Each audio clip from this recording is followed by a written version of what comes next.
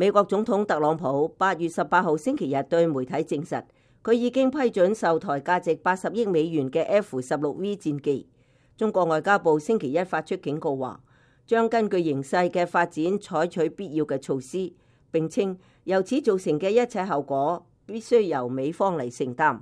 對此，蓬佩奧8月19號星期一喺福克斯電視網新聞訪談節目 On the Story 中表示，特朗普總統批准上個星期4或者5送交國會嘅通知，以便能夠推進呢一批 F-16戰機嘅軍售案。呢一啲軍售與美中兩國各種安排、歷史關係以及在此基礎上嘅3個聯合公報保持深度一致。佢話，美國嘅行動與以往美國嘅政策保持一致，美國單單只係喺度實現美國對所有各方嘅承諾而已。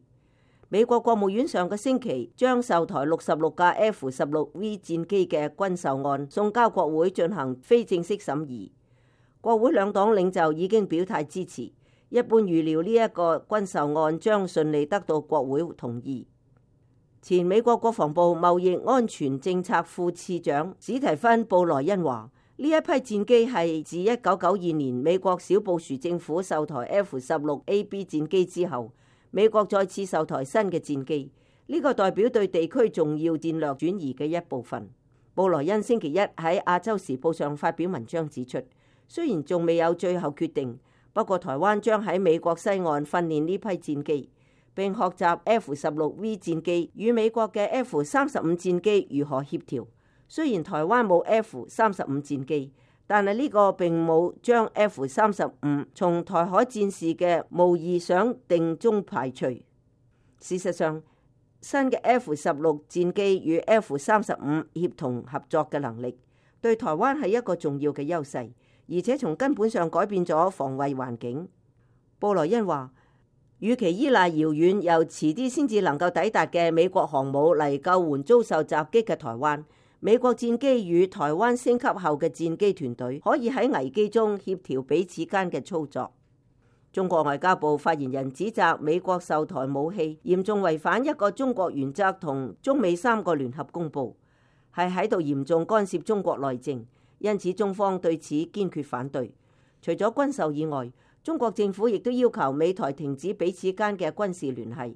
不過，美國在台協會星期一卻罕見嘅喺社交媒體上公開駐台北辦事處處長酈英傑訪問台灣軍事基地嘅照片。酈英傑唔單止提到美國依據《台灣關係法》對台軍售，仲多次強調美台安全合作關係緊密。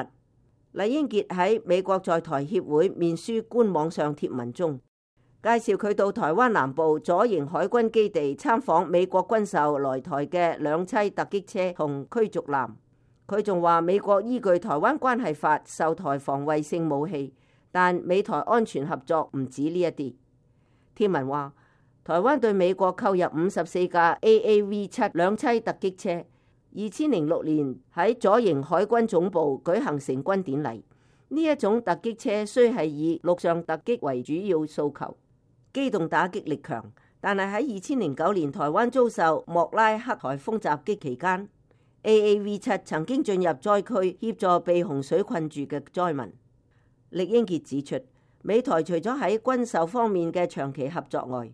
更持續喺人道救援及災害救助方面做出貢獻，亦都使台灣成為印太地區不可或缺嘅一員。此外，酈英傑亦參觀咗台灣噸位最大嘅作戰艦艇基隆級導彈驅逐艦。佢話呢個原係美國海軍嘅基德級艦，喺2005至2006年交艦。台灣現有4艘同類型驅逐艦，具有強大嘅防空、反水面、反潛及戰場管理能力，平時擔任重要海域偵巡任務，戰時可擔任作戰支隊旗艦。酈英傑話，美國除咗售台武器外，亦都提供各種人員交流與培訓，與台灣共同維護海上航行安全與自由。為紀念台灣關係法立法40週年，美台雙方喺整個2019年都有一連串活動。美國在台協會嘅慶祝活動每個月都有特定主題。8月份嘅主題即係美台安全合作。酈英傑喺社媒上貼出訪問軍事基地嘅照片，就係喺度反映呢個嘅主題。不過喺美中兩國為最新嘅 F-16戰機對台軍售案延遲交鋒之際，美國外交官首度喺台灣公開訪問軍事基地，亦引起注意。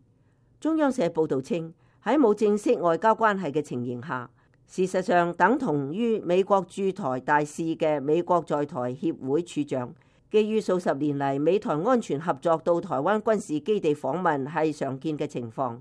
但係美國在台協會喺社交媒體上公開呢一種訪問卻極為罕見。